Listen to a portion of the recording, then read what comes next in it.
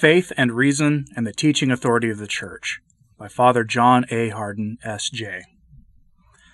We commonly think of the Church's teaching authority in connection with controversies that arise among Catholic scholars, or when some issue touching on faith or morals threatens the integrity of the Christian religion.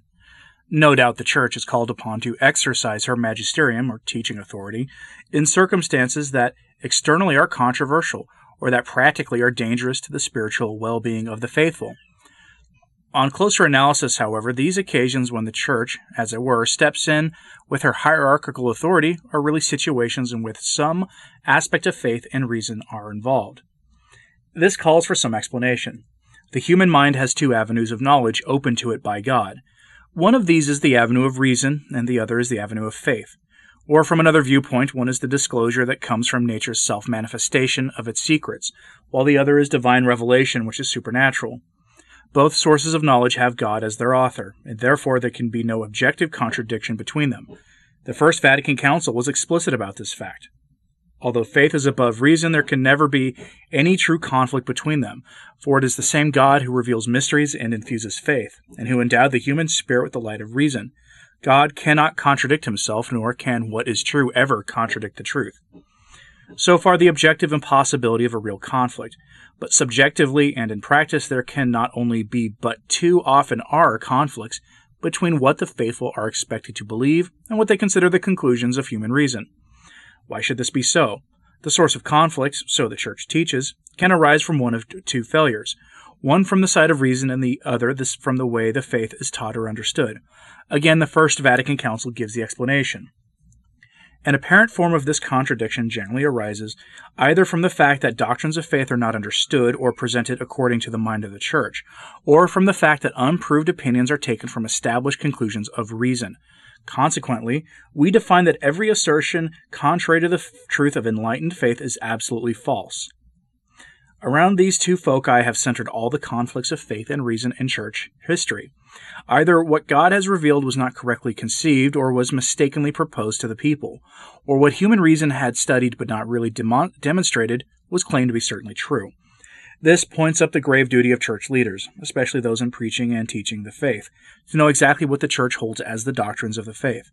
Otherwise, they may place an intolerable burden on the consciences of believers to defend the indefensible. It also indicates the importance of a healthy skepticism on the part of believers as regards the statements of scientists, whether physical, social, political, or psychological.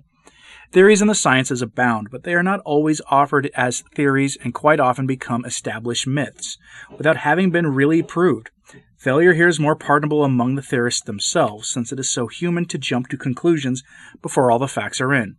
But it is unpardonable among Church leaders, whether in authority or in scholarship, because if they take as seriously proved what are only widespread opinions, they mislead the faithful and again place a heavy burden on believers, the burden of trying to reconcile the faith with what may well be an irreconcilable myth.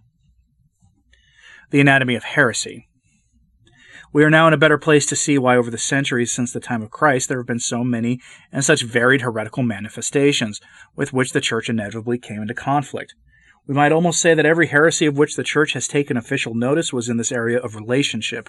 Either what God had revealed was misrepresented or misunderstood, or what the human mind conceived to be true was actually an unfounded theory that someone then claimed was in conflict with God's revealed word.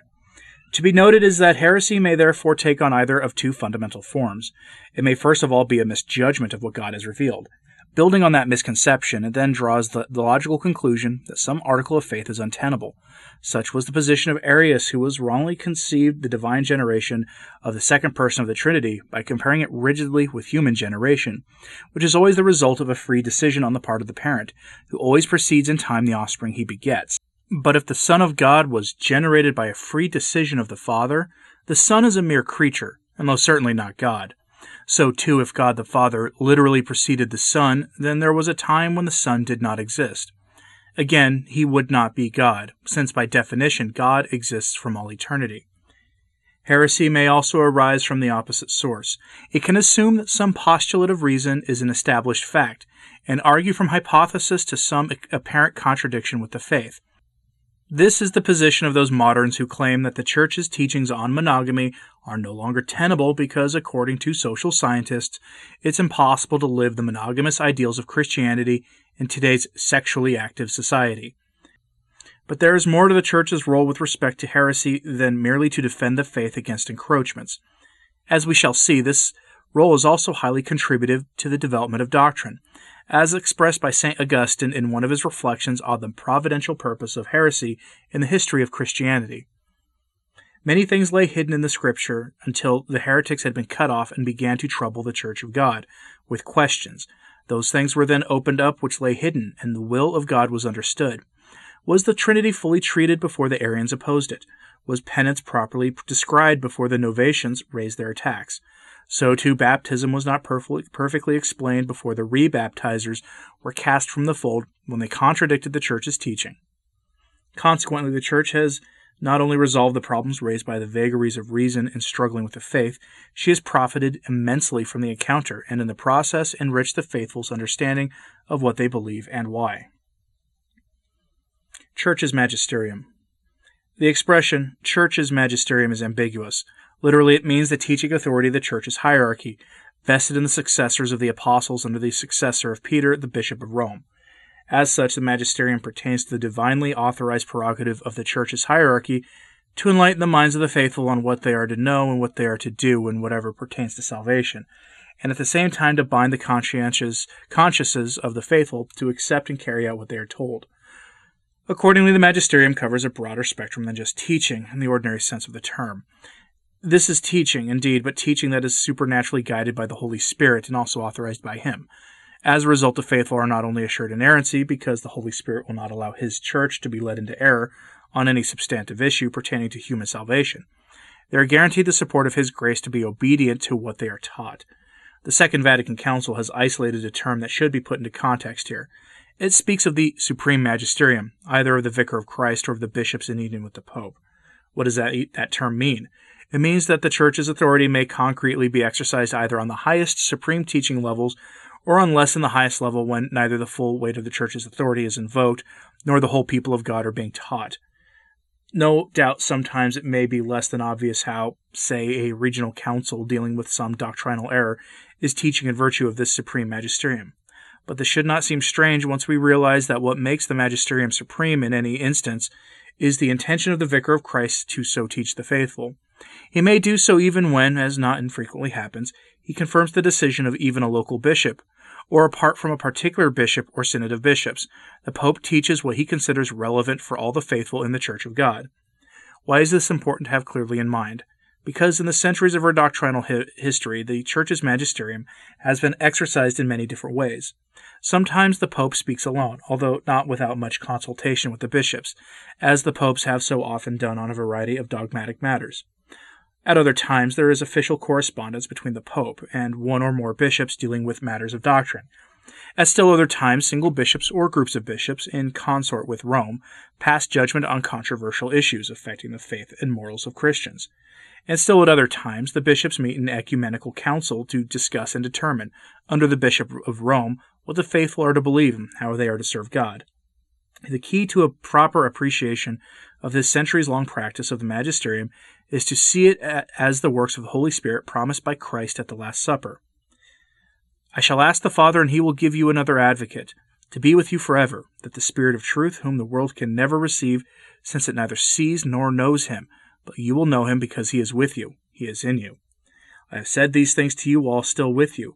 But the Advocate, the Holy Spirit, whom the Father will send in my name, will teach you everything and remind you of all that I have said to you. When the Advocate comes, whom shall I send to you from the Father? The Spirit of truth who issues from the Father. He will be my witness. And you too will be my witnesses, because you have been with me from the outset. It is for your own good that I am going, because unless I go, the Advocate will not come to you. But if I do go, I will send him to you. And when he comes, he will show the world how wrong it was, about sin and about who was in the right and about judgment.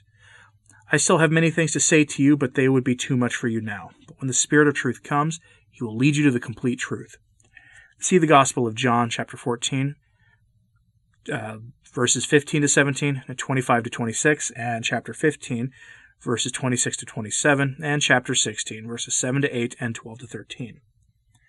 The church that Christ founded is animated by the Holy Spirit whom he sent from the Father. It is this Spirit that now speaks through the church on every occasion, when the faithful are being taught what they are to believe, how they are to react to the speculations of human reason, when they are to defend themselves against the aberration of man's pride, whom they are to accept as authentic interpreters of the Word of God, and where among the myriad expressions of religious experience is truth to be found.